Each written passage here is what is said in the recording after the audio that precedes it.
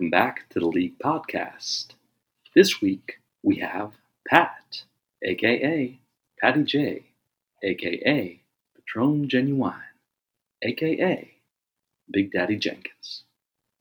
Coming off of a huge victory against the reigning champ Steve-O in arguably the game of the week, we talked to Pat about the state of his team, find out what storyline is capturing his attention in the NFL right now, and first for this show, we dig into our mailbag with questions submitted from you, the listeners.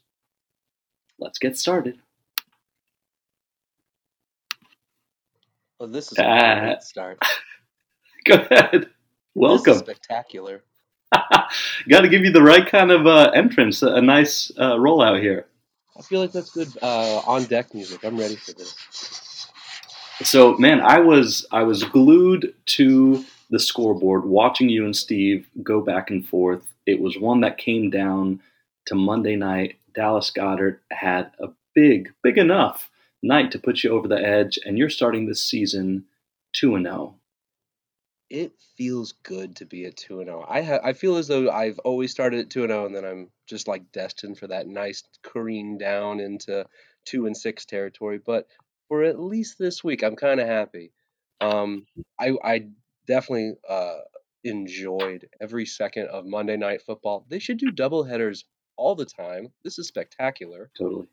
But yeah, flipping back and forth to that and just seeing Goddard get like 10 yards here, 5 yards there, 2 yards here, and I'm like, oh no, I'm one kick away from just being just completely sunk. It was a nail biter going all the way through, and it made me enjoy the absolute hell out of both games. So yeah, I'm with you. So you're 2-0.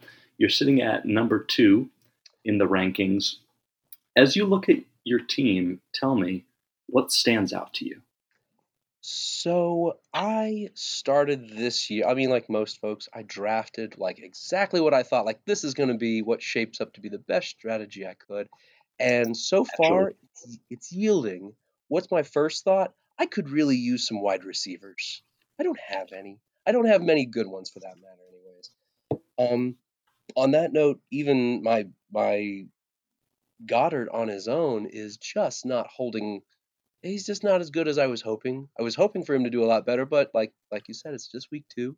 Nothing's solidified yet. I still have a chance. They all still do. They might not get cut. So far, my predictions have been pretty on point for where I expected some folks to come in. Cortland Sutton on Denver is now getting thrown to by Russell Wilson. Yep. So that trade up, I was immediately thinking, man, this guy's going to catch balls all day. And he's not doing poorly. He definitely has I think he has about 18 targets, which is supremely good. But I just want him to get he's touchdownless so far. He is touchdownless. Yeah, he had 100 yards the other day, Yeah. So he showed up all right. I'm looking at your wide receivers here. You got Cortland Sutton, Allen Robinson, Christian Kirk, and Amari Cooper right now as your starters. Mm-hmm. Amari Cooper. It's not the worst bunch in the league, I'll tell you that. So good. He consistently. But if you're listening at home, points that might be a good but he's kind of relegated trade target for wide receivers. Yeah, it's definitely one of those picks that I'm gonna come back to and say, did I just draft the old guy who was pretty good at this? And maybe, I don't know. Cleveland seems to be holding themselves together. If he's the only option they have downfield, then hey, they're gonna keep throwing him the ball. Amari Cooper was a trap pick. It's a trap pick. He's the only. He consistently gets points. He's always been there. He shows up. He does his job. He runs the ball fast, and he's a widely traded receiver. The only reason why he's widely traded at this point is probably because his value is just so high, and everyone's like, yeah, he's peaking. He's topping out. So after he left, what was it? So he was in Dallas. Yeah, and now he's with Cleveland, and we're gonna see how many fun bucks he can cash in. I don't know. I don't think he's gonna be there long. But like I said before, I was cut off. If he happens to be the fastest person who's running down the field for him, they're gonna keep throwing balls at him. So let's do it. Yeah, and take this with a grain of salt because obviously my sitting at number 8 right now in the league, 0-2. I clearly don't know much, but I'm looking at your wide receiver room, and overall, I think it's pretty good. But to your point, it doesn't necessarily have that one megastar. And I'm wondering in this increasingly past first league, if you need to hit on a guy like a Cooper Cup, like a Jefferson, like even a Stephon Diggs who just blew up yesterday on Monday night. So, what are your thoughts there? Is that the level that you're looking to get to? So yes and no, and this kind of comes at like its own kind of pain points that you're seeing with different gunslinger quarterbacks. Typically, I mean, this is just me historically, but I've always noticed that there's been severe and incredible opportunity with handcuffing in your draft strategies. By that I mean you get the quarterback and you get his number one or number two receiver that goes with him. Hmm. So you get double points for the same touchdown. In instances where you can pick up both of them, where they both have or you have an absolute gunslinger of a quarterback and his star receiver, you're poised for really good spots. Do I think that I could use that? Do I think that that was something that I probably should have capitalized on? Yeah. The draft is a chaotic moment, and it finds ourselves in moments of weakness where we're looking at Leonard Fournette saying, "It's got to be you, buddy. Throw him in there." So I only have eyes for you, Lenny. yeah, it was only Lenny. I knew that much. I was like, well, I'm never going to get to this point. And I suppose in leagues like ours where wide receivers definitely have to play their part, and you get the Stephon Diggs at that capacity. I mean, Stephon's with, I guess that would be right now. I'm not sure Say who. that again. I'm not sure who has him exactly right now, but I'm pretty Right sure now, it's Raph. it's Raph. Oof. Hmm. Well, I play him this week. I would say that just based off of that, I mean, I'm Raph's entire. Is his wide receivers that stand out over his running backs? Yeah, he probably is. I So would say so. Yeah. yeah, he's got that. Eh, So if I have if I can, if I could get one, it would be stellar. I'd be very happy about that. So I don't know. Maybe next year. Next year gives another opportunity for me to trade towards it. Yeah. All right, folks, you heard it. Shenanigans is open for trade season, looking for a stellar number one pick, number one wide receiver. All right, So let's look at the other side. Yeah, go ahead. no, I have a question, and it's something that about just trades in general that's been like kind of racking myself for a while. Yeah. Our league is not particularly heavy in trades, and I noticed that we have like it's usually big name for big name. It's round one for round one or round two for round two. Yeah. We don't really dabble down into, here's my junky sitter bench wide receiver or running back and that sits in the wide receiver running back slot. And I'm wondering just how much opportunity is actually sitting down there. Because most of the trades are all big names we see people go through, and it's just kind of like tack on fillers at the end. But I'm really Yeah. thinking that, do you think that there's a good opportunity with, say, like I have, I don't know, one of my bench players is Daryl Henderson starting for the Rams. He's not a big wide receiver. He's not, or sorry, running back. He's not going to put up a ton of points, but he has Right. trade value. But does that Right. mean that I need to go and scrounge around inside the rummage bin inside of other folks' teams? Maybe. I don't know. What do you think?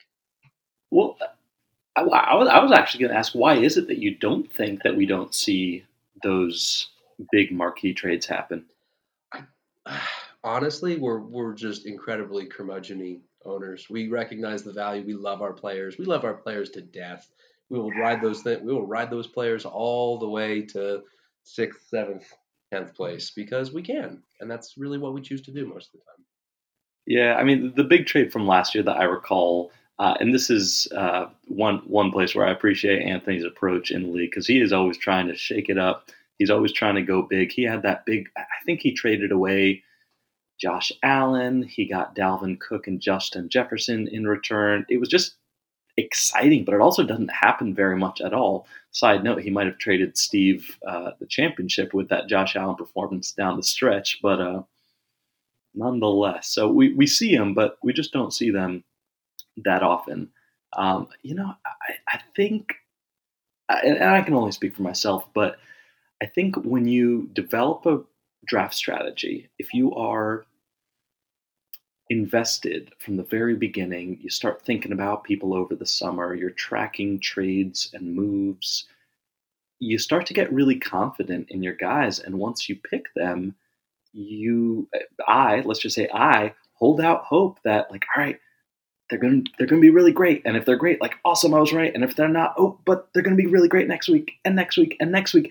And I think you just don't want to be the guy that trades away the guy who then blows up. So it's like, and this is a little bit sad, but I think I'd rather go down with my sinking ship than take a swing for the fences and make a real big trade. That is apt, and I definitely see what you mean. And I know what you mean because I'm like, no, no, no, you don't understand. Joe Mixon, this is it. I know that, history in its face would say, oh, he's put up 7 points every week since week 1, and it's week 9, but this is the week. And if I bench him, he'll definitely, run 35 points all over somebody else, and I'll look like a fool. I definitely know that feeling. Like, this is the week. This is it. Yeah. Pat, let's switch gears here. I want to talk about the NFL and what's capturing your attention right now. It could be something on the field, could be something off the field. 100%. It's the Bills. It's the Bills all day long. Ooh, what about them? They are absolutely crushing it. They're crushing it. One of the stats that we joked on one of our text threads, but like the Bills don't punt. They went 4 games without punting. That's incredible. Now, the part that catches me really impressed about it is that all of the players are super elated, happy, and glad to be doing it. Their fans are absolutely having a blast. Like, yes, I know we've all watched, like, the dodgy, videos of them jumping on picnic tables, go Bills Mafia and all that jazz, but like, they're having a fun time and they're not even blinking. They absolutely steamrolled last night. It wasn't even close. Not even close.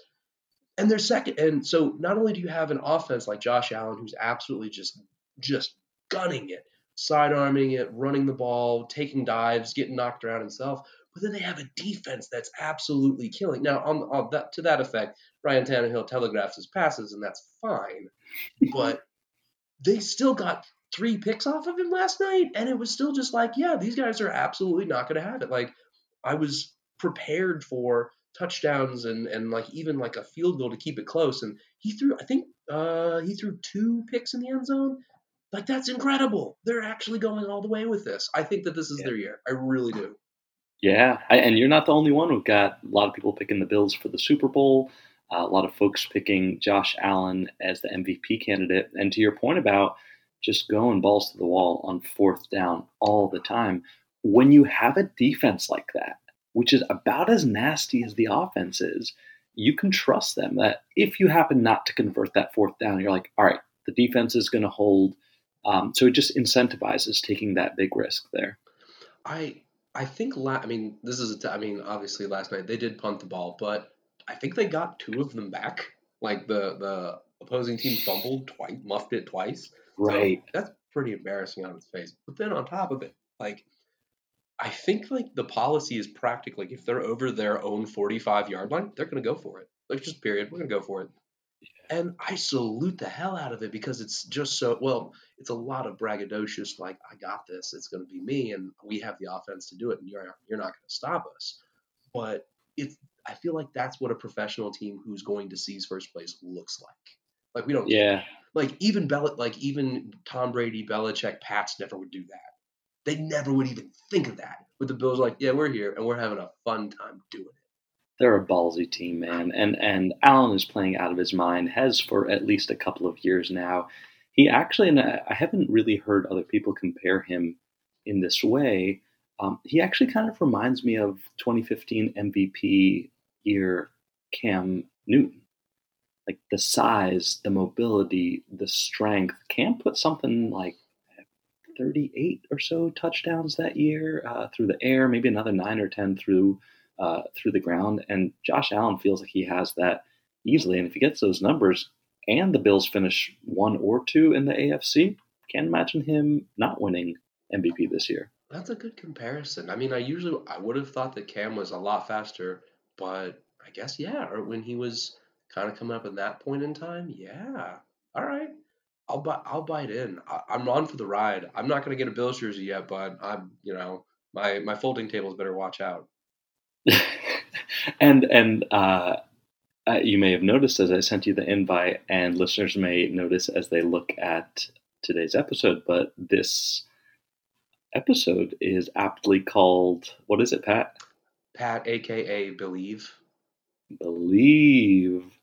This is the Buffalo Bills fan motto that this is going to be their year, that this is going to be their team. And I'm seeing that big sigh of what are you thinking over there, Pat? Oh, it feels so nice to flaunt with a championship. I just like to tease myself into a frenzy thinking about it. It's painful, and I think I'm reminded constantly when I reach for my beer mug that it doesn't have anything etched on it. But for all of that, for all the effort it tries, it's wholeheartedly worth it because at least a few years I finished better than most people, and that feels good. Yeah. But this year, I believe. So this is actually a really nice segue into our mailbag. And again, shout out to Matt for coming up with the mailbag idea. Shout out to everyone who submitted a question here.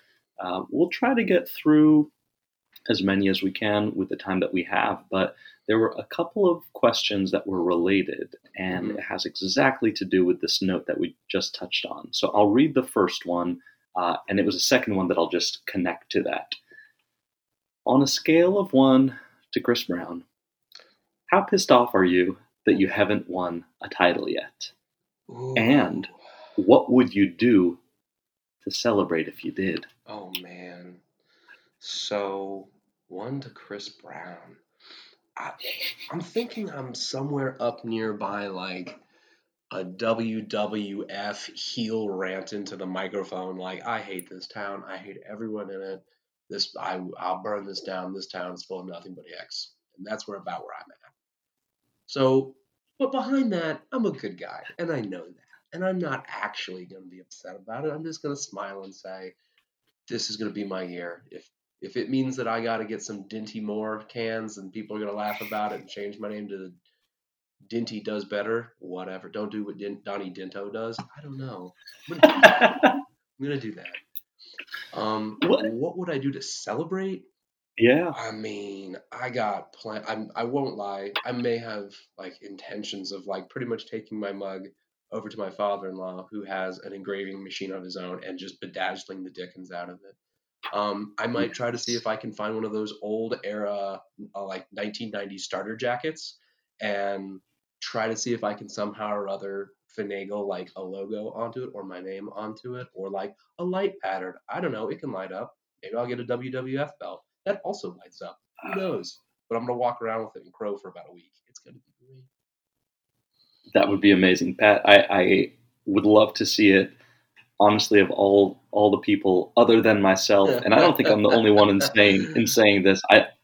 Pat, we'd love to see you join the club. We'd love to get shenanigans on the mug. We'd love to get an updated shirt with a number 1 on it. We'd love to welcome you to the group me thread, the secret thread for champs. Not that I said it here, but Pat. There are more than a few people here who believe this year. And relatedly, you've been shenanigans for as long as I can remember. Is there some sort of secret oath you've taken to yourself to stick with that name until there's a championship? That's exactly what it is. It is. I settled up with this one, and much like the player that I won't trade, I'm going down with the ship every year until one year I don't have to, and they finally produce. 20 years into it, or however many, I don't forget what year I joined in, maybe 2 or 3, doesn't matter. 20 years into it, I'm still riding hard on this one, and it's gonna produce that coin, and I'm gonna be for it. I knew I could do it. So we talked about your team a little bit earlier, talked about some of the areas that you want to upgrade, but if you do ride off into the sunset with a championship, who do you think are the people on your team who are going to lead you there? Your real standouts this year. Well, first pick always is going to be Patrick Mahomes. Like immediately, he is the foundation. He is exactly where I'm going to start. He is exactly where I'm going to end. I hate saying it so bluntly, but he is the basement that holds all of it together. I can rely on him to get 25 points. If he gets less than 25 points, that's a problem. Yeah. But that's where he's really residing inside of all of this. So yeah, that's how I'm gonna get there. That's like the base foundation. After that, um, I mean, I would like for Stafford to be able to pick up and go. I mean, he did incredible last year, so I was hoping for this year. But my 1-2 punch of Mixon and Fournette are probably going to be the workhorses who do the majority of the driving after that. Yeah. Mixon sees incredible amounts of touches on its own. Fournette is a wonderful dump out for Brady, and when he doesn't feel like throwing all the way down the field, which sometimes happens and sometimes doesn't. And when it doesn't, it's Fournette right there up the middle. So he's a rough and tumble player. He's going to get some yards out of it. So those guys are going to be what gets me there. I have a inkling, just an inkling, that this year Christian Kirk and oh geez, the guy Jacksonville's quarterback, Trevor Lawrence. Yes, Trevor. Brendan would be so disappointed it took us so long to remember him. Yeah. Christian Kirk and Trevor Lawrence are going to link up. I have an inkling for it. I think this is going to be like where they're going to find each other, and they're like, oh, okay, this is how it goes. I won't say anything positive or negative about as to whether or not the Commanders decide to use Antonio Gibson, but so be it. He's out there and he's doing his darndest, and it's just more foundation to where I'm hoping to get some progress in it. I don't know. Yeah. I can see it happening, man. First couple of weeks have been strong for all the reasons that you've said, even the wide receivers that you're a little bit concerned with at this point. I know Allen Robinson threw up that donut in the first game. Yeah. This most recent one, he at least threw a touchdown, got some quality looks in the end zone. It looks pretty solid at this point. To be perfect, like kind of the game behind the game a little bit here. Yeah. I took until well after the draft, actually last week, when I looked at my team and realized that I'm like married to the Rams here. I have Stafford, I have Robinson, Yeah. I have the Los Angeles Rams defense, and I have Darrell Henderson Jr. And so I'm thinking, oh man, like as the Rams go, so go I. So we will see this. I don't know. Yeah. They were like I had faith in the touchdown machine, and I'm hoping that the link up between Stafford and Robinson pans out, but we'll see. Yeah, and you could do much worse than betting on the defending Super Bowl champs. So it at very least looks like a really solid foundation you have there. Mhm. Next question in the mailbag, Pat. I didn't submit this, but I sure am intrigued by the answer. Every year, you make very few roster moves. Why? Ooh. I presume that means why I don't pick through the waiver wires. Mm-hmm. I do make very, very few, and it has a lot to do with that whole mentality of I believe in this player prior to my cutting them. But I'd say that probably the other main reason is our league our league definitely does not leave very much room for opportunity sitting inside of the waiver wire bench, especially by week 5, 6, 7, 8. By that point, it's For sure. fairly picked over. So Yep. I have a waiver wire of a guy who's putting up 7 points every week, and I want to drop him, and it feels so.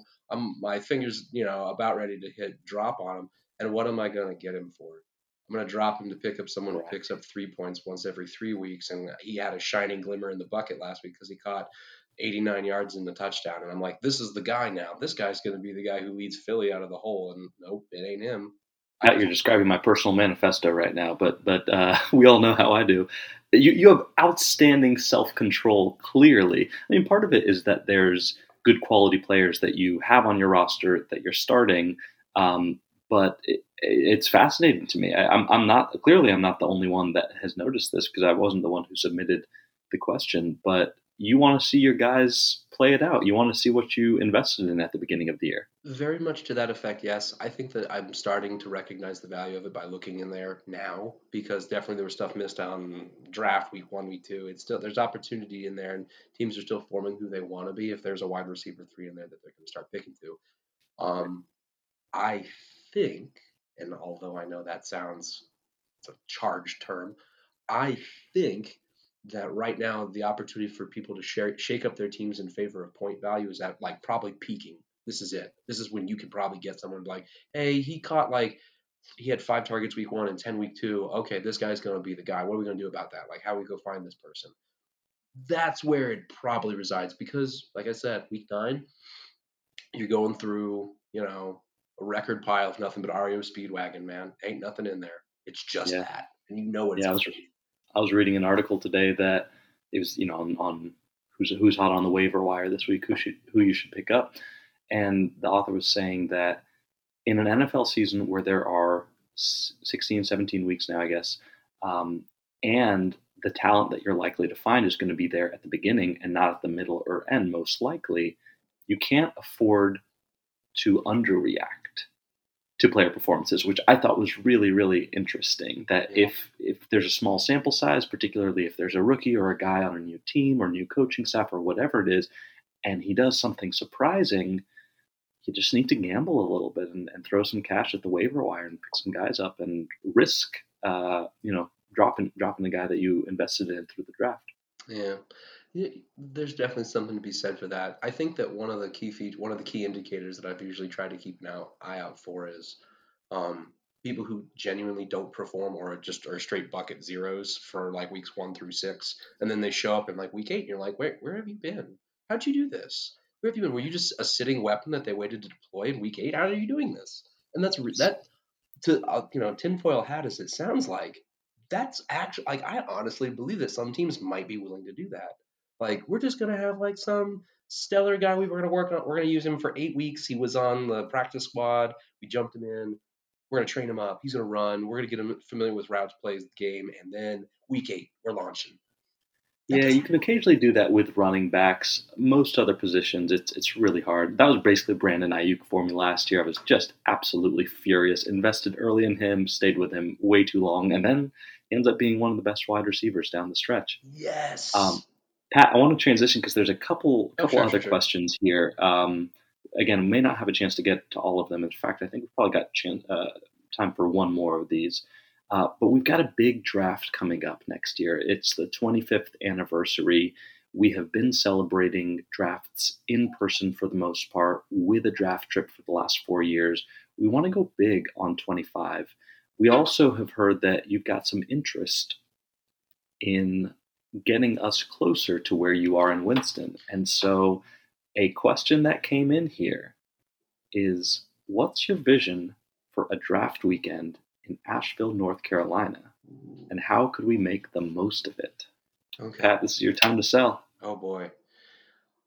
Asheville is effectively an adult playground. There are, I think, like most people kind of recognize by now that if you want to go to, I think it's the bachelor and bachelorette party destination on like in the Ohio River Valley is Nashville. Everyone goes there.